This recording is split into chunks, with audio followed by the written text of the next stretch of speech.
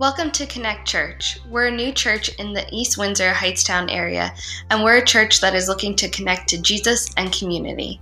We're so glad you've joined us.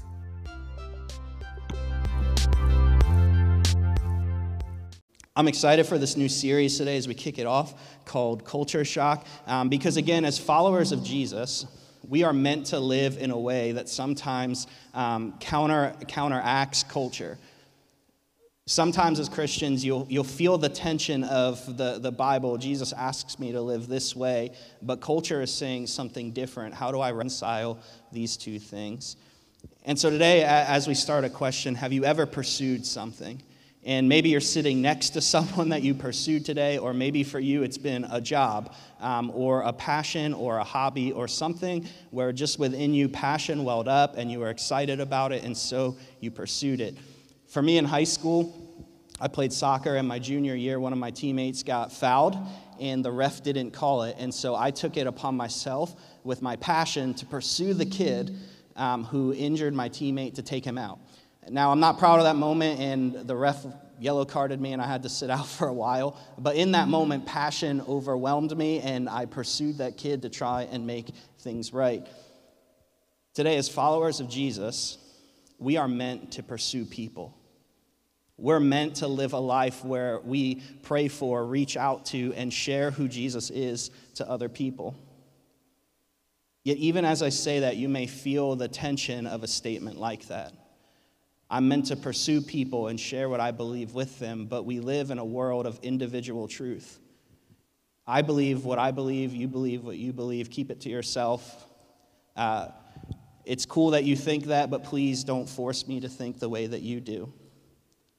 Live out your truth. I must have heard that phrase even on the radio and like commercials with the election coming up like 100 times this week of like, live out your truth. Vote for what's important to you. Do what's important to you. And we all kind of live our own individual truth, but let's not force other people to think the same way.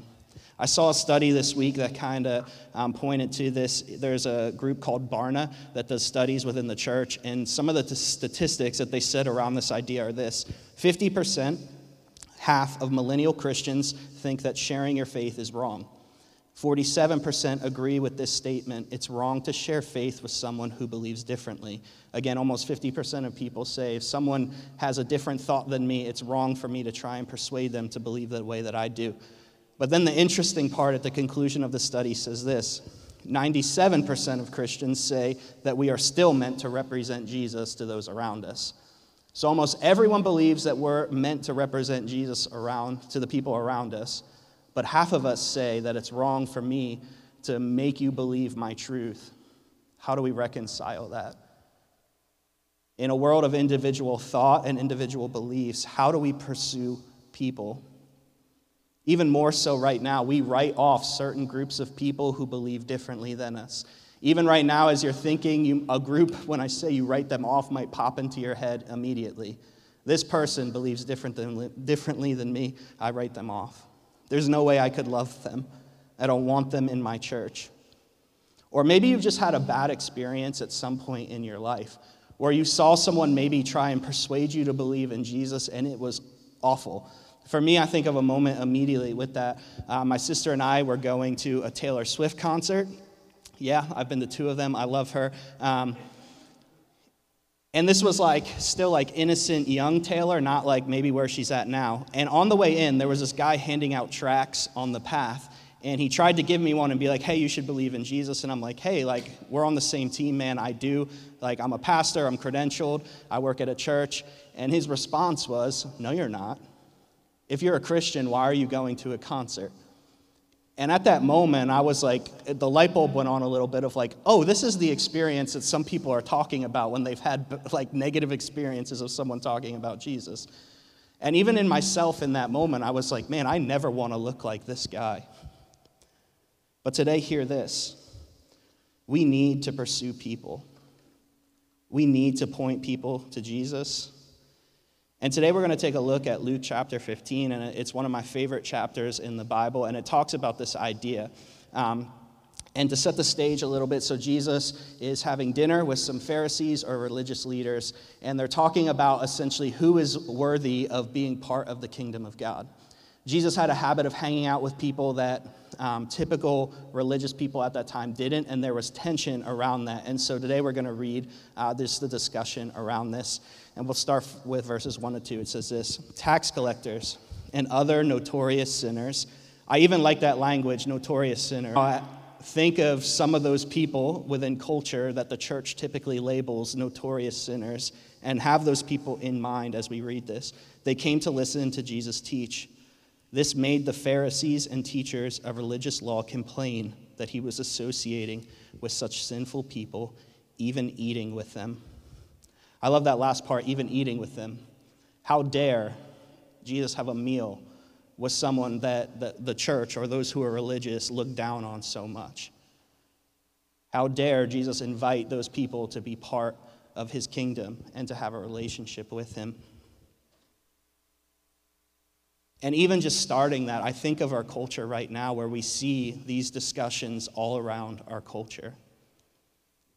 How dare you hang out with this person? How dare you think about loving that person? They believe this. And one of the interesting things about Jesus is that his challenging to the way that culture was and the way that people thought didn't drive people away. See, he called people out on what they did wrong all throughout his life on earth, and yet people still drew in masses to come and hear him. There was something about the way that Jesus lived his life and interacted with other people that attracted people to him. And even today, hear this, again, in a world where we live our own truth and we do our own thing, there's a way to live opposite that, to invite people in a nice and loving way, to draw them into the kingdom of God. Jesus lived this. They decided, the religious leaders again, drew lines in the sand of who was worthy of being part of the kingdom of God and who was not. And they decided to live in as much separation as possible from those people. Again, now we live in a secular world, so those divisions look different than righteous and unrighteous, clean or unclean. Some of the dividing lines we make today in our culture are woke versus unwoke, Republican versus Democrat, Giants versus Eagles, inclusive versus non-inclusive, boomer versus young, stop being such a Karen. You hear all of these things all the time in our culture that are dividing lines in the way that we view people. This is the tension of this story. This is where Jesus is addressing those who are part of the kingdom of God. And so throughout the rest of the chapter, he tells 3 different stories to illustrate how he wants us to represent him. So the first one is this. There's a story of a sheep, and it goes like this. If a man has 100 sheep and one of them gets lost, what will he do? Won't he leave the 99 others in the wilderness and go to search for the one that is lost until he finds it? And when he has found it, he will joyfully carry it home on his shoulders. When he arrives, he will call together his friends and neighbors, saying, "Rejoice with me, I have found my lost sheep." In the same way, there is more joy in heaven over one lost sinner who repents and returns to God than over 99 others who are righteous and haven't strayed away. Again, it wasn't strange that a sheep would be lost. Growing up, I had sheep, and they're really dumb animals. They follow each other. They really don't stray away, and if they do, they're completely helpless. You have to literally walk them through everything in order for them to make it, and so it wasn't uncommon for them to wander off and get lost. We had ours fenced in, so they really couldn't go anywhere, but at this time, that wasn't normal. They wandered on cliffs and mountains and wild areas, and so they would often get lost. And as we read this, it seems strange that a shepherd would endanger 99% of his flock for one. Why would a shepherd, when he has 99% of all of his sheep and just one gets lost, why would he care? It doesn't seem to make sense. And so 2 conclusions out of this. Either the safety of the 99% was assumed no matter what, they were fine, or the point of this story is to rejoice in the one who returns home.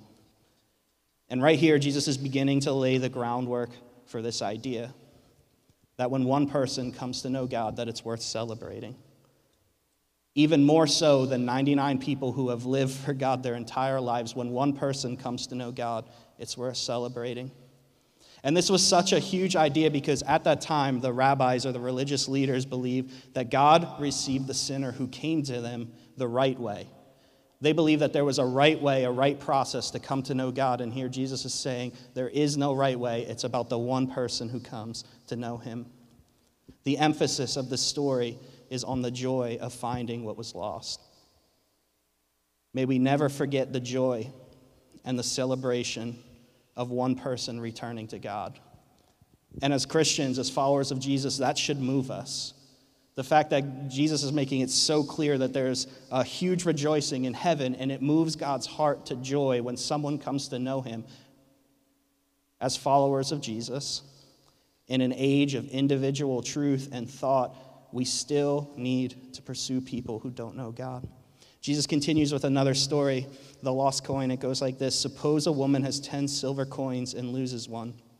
Just a quick note, these coins were essentially representative of like a day's pay. So it wasn't like you just lost a penny and you're freaking out over it. This was significant. It meant something.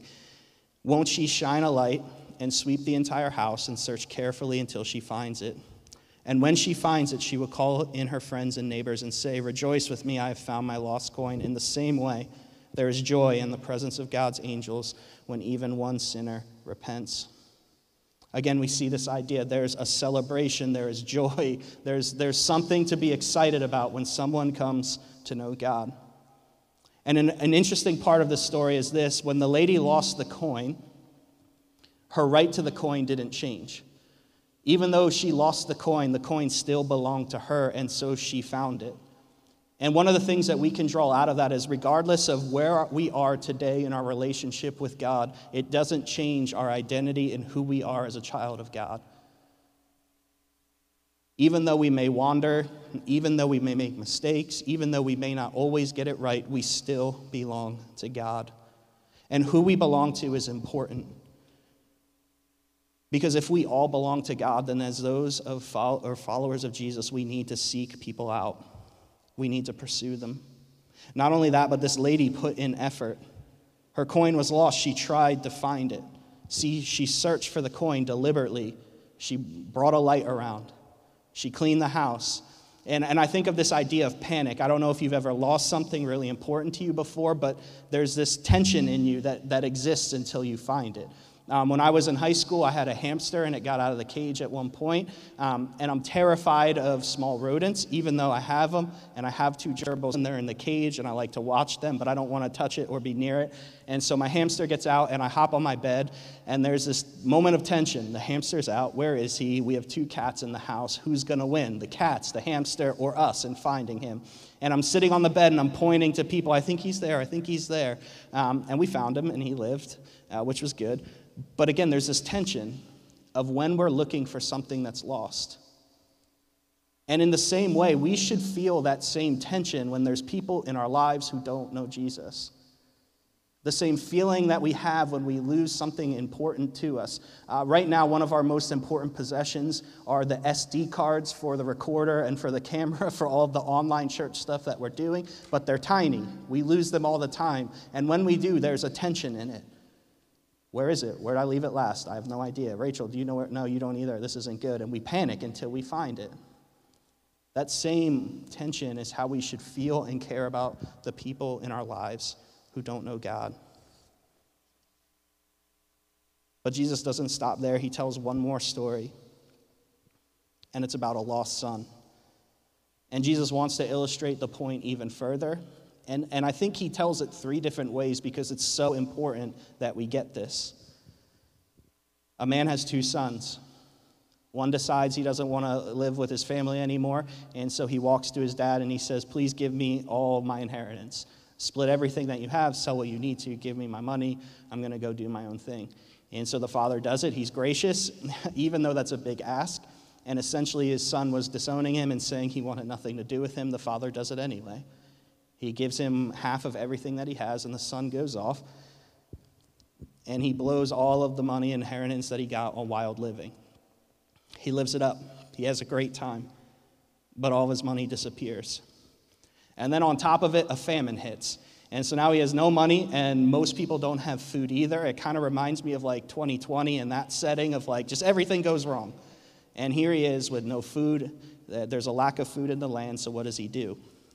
He's hungry, so he persuades a farmer to hire him so that he can eat with the pigs. And so his life goes from being a son with a father to what some may say may be awesome and really fun, to a point where he's eating the scraps that pigs are getting. And we see how the son became lost. The younger son asks for a special exemption, motivated by foolishness and greed, and the father still gives him that. And even as I read that, hear this today. Maybe you're newer in your faith journey. Maybe you're not sure where you stand. God gives you the choice to live out your faith however you want to. And we see that he's so gracious and loving that even here he lets the son wander off and do what's wrong. He knows where this is going, and he does it anyway. Today, would we know that we have the choice to do whatever we want to do, but would we be smart about it? Because we see that even though the son lives with the most extravagant and awesome things that life may say there is to offer, he still ends up empty and looking. And so the story continues. He's eating the pig food, and he comes to his senses, and he thinks, even being a servant at home would be better than where I am today. And so he decides, I'm going to go home and ask to be a hired servant and ask for forgiveness because I know my father. And so the son decides to return home. And even as he decides to do that, an interesting note is that Jesus didn't go back because he liked his brother. He didn't go back because the farm was incredible, but he went back because he knew that the father would have enough compassion and mercy on him to take him back even as a servant. Again, in that we see the picture and the love of God. And it also tells us something about followers of Jesus today. That when we come back to God, it's not to be part of a church. It's not because of friends. It's not because maybe we're thinking that God is going to bless us and give us an incredible inheritance somewhere, but it's simply for the Father and the love that he has for us. So the son returns home. And the reaction of the father is incredible. Off in the distance, the father sees his son wandering home. And he runs out to meet him. He hugs him. He kisses him. He clothes him. He gives him a ring that says, "You're one of us again." He tells the servants, "Go, kill the best animal that we have. We're going to eat it. We're going to throw a party because my son who was lost is now found." The father joyfully receives the lost son. And this is so remarkable because the son had disgraced the father in so many different ways. I'm sure the talk of the town was, look at that guy. His son disowned him and went and wasted all of his money, and he's making an idiot out of himself. Look at that guy. And the father put the reputation, all of that aside, for the love of his son. Today, I don't know what you may have walked in this room with today, but the love of the father covers all of it. He opens his arms, he runs to us, he throws a party. Again, he celebrates this theme that we see in all three stories. There is joy when we come back to God. And then the part that Jesus closes this story out with to hit the religious leaders at that time who were judgmental and were mean is this. See, the older brother finds out. He was in the field. He was working. He was doing the right thing. He was doing the right thing that he's been doing for years while his brother was out living and being foolish. And he hears a party. And he hears a celebration. And he asks someone, hey, why are they throwing a party? Why is there a celebration? And someone says to him, oh, your brother came home. And in that moment, he's furious. He refuses to join the party. He refuses to be excited about the fact that his brother had come home. Because all the years of bitterness and anger that had been building in his heart towards his brother were exposed in that moment. See, I'm sure that as he's working in the field, he hears stories of how his brother's living, and he's thinking, I'm here doing the right thing every day, and my brother, he's out there having fun, making us look bad. He disowned us. How can my father be so happy that he's home? And I think today in the church, this attitude can be in our hearts if we're not careful. I've been following Jesus for years. I've been doing the right thing. How come this person who comes in and doesn't look anything like they're supposed to, they haven't done anything right this whole week, why are they welcomed? Why are we excited about that? And the point of all of this is this: see, in each of the parables, Jesus' message to the sinners and actors was clear: repent and come home to the Father. But the message to the religious leaders and those was also clear: be happy when the lost are found. When they repent and come home to the Father, we should celebrate and we should be excited. See, in a world that is so quickly to divide and draw lines and decide who's in and who's out, may our church never be about that.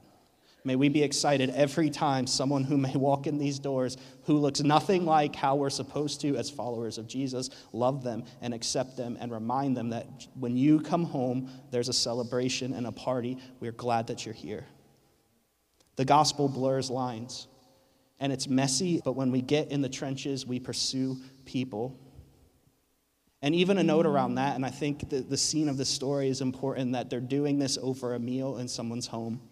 And at that time, sharing a meal meant that we were open to have discussion, that we were open to be on the same page, and that we were friends, we were okay. And can I say this? Can we stop having important discussions on social media and on platforms where we weren't meant to have them?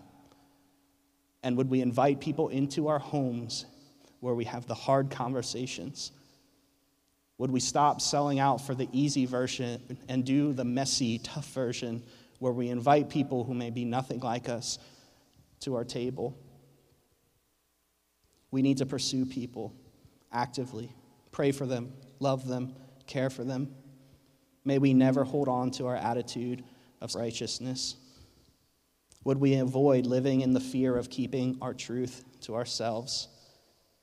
Jesus lived in this tension. He spent his life around this tension of calling out ideas that didn't line up with the way that he thought. And even around that idea, would we be careful? Because we are very quick to talk about things that we're passionate about. We have no problem talking about our favorite sport, our favorite movie, our favorite Netflix binge, and all of these different things that we're passionate about in the moment. Why are we so afraid to talk about the one thing that can change everything? For some of us today, that means you need to take getting to know God a little bit more serious so that you know what you're talking about. And today, know this. I just want to talk about a few things of what pursuit isn't. Pursuit isn't making people believe and act like you. Pursuit, getting someone to follow God, doesn't mean that you get them to think exactly the same as you, but it's showing them the grace and the love of Jesus. And that's messy. But can I tell you, when we do this, something incredible happens. Before I was part of Connect Church, I worked a youth pastor job. And the first year, all I kept harping to all of my leaders was this: I want a youth group where kids are going to walk into it who would never step foot in a church, ever. And it took some buy-in, and my leaders were a little nervous at first.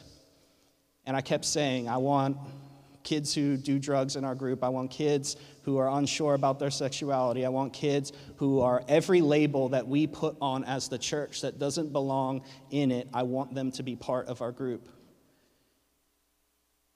And we began to see it play out. And it happened. So much so that my small group at the end was some of the kids who smoked the most and did some of the craziest things. And yet we had something special. There was no judgment. But we sat around and we had conversations of how Jesus meets us where we are in our life today, and it was incredible. Pursuit isn't making someone believe like you. It's meeting them where they're at and bringing them along in the journey. And too many of us who follow Jesus want people just to get in and believe and act how we think right away, and that doesn't work. Another thing that pursuit isn't making someone sin less. Pursuit isn't behavior modification. Pursuit isn't just making someone behave well. It's pushing them towards heart change. And as the heart begins to change and as they understand more of who God is, then the actions begin to follow. Tim Keller says it like this: the gospel is good news, not good advice. We are not giving people advice on how to behave better. We're showing them how the gospel changes everything in our hearts. The last thing that pursuit isn't, it's not weird. As you pursue people, as you show them who God is, you're not supposed to not be yourself. Do what's natural to you. For some of you, as I mentioned the idea of pursue, maybe you have that idea of someone standing on the corner with a track or on a box with a microphone. If that's not you, that's not pursuit. Don't do it. Be yourself. Love the people around you well. Care for them. Even though you may never back.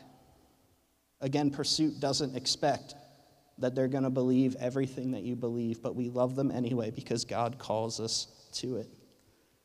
In a moment today, we're going to close. And as we do, I just want to explain what that's going to look like a little bit. On the way in, you got an index card with a pen. Just wave, and someone from the welcome team will make sure that you do get one. And so get that out. I'm going to explain what that's going to look like. The team's going to come up, and they're going to play, and as they do, I want to give you a moment of reflection. And during this moment today, I asked the question, who are 5 people in your life that you need to pursue? Who are 5 people that maybe you encounter on a daily basis in your home, in your work, in your school, wherever you might go that you need to pursue? That you would say, I need to love and I need to show who God is to them. And can I tell you, this is even more important in the world that we're in currently? This next week is going to be a wild one. And can I tell you this? A lot of people have their hope in Tuesday, where they're going to go the way that they're hoping that they're going to go, and because of whoever is elected, that life is going to be better. But at the same time, Tuesday is going to be a day where some people may lose hope completely, but we believe in the one who brings hope, regardless of who's elected, regardless of who our government is.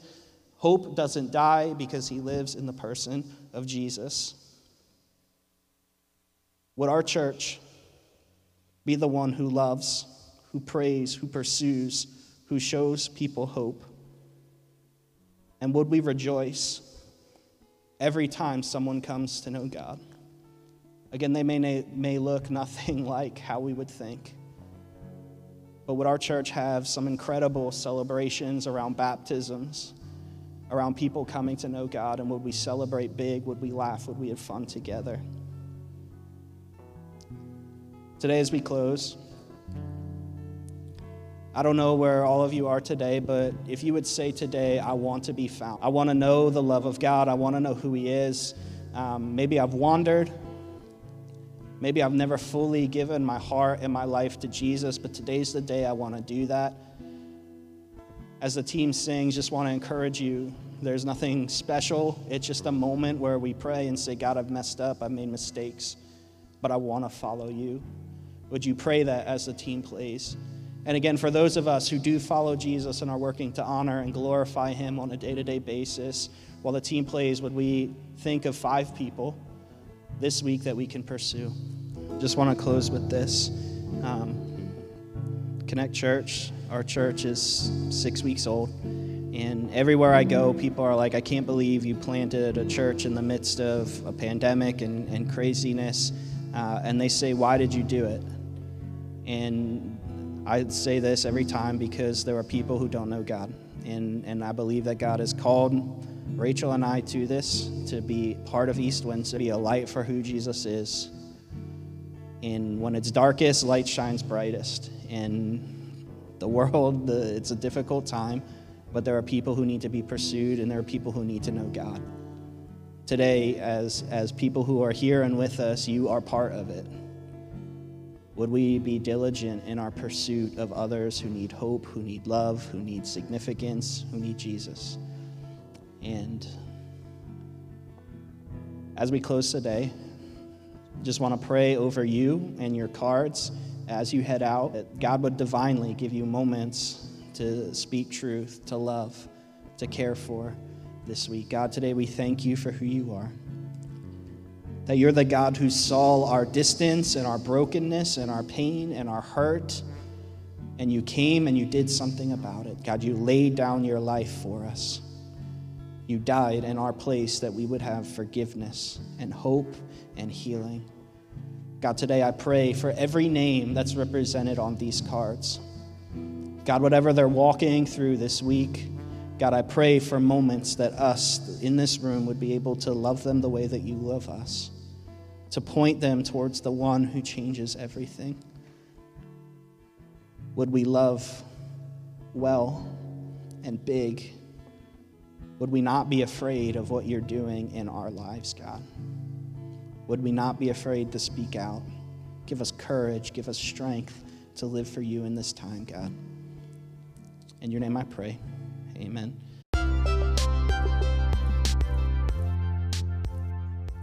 Thank you for joining us today. We hope this encourages you to take your next steps in your faith journey with God. You can check us out more on connectchurchnj.com. Have a great day.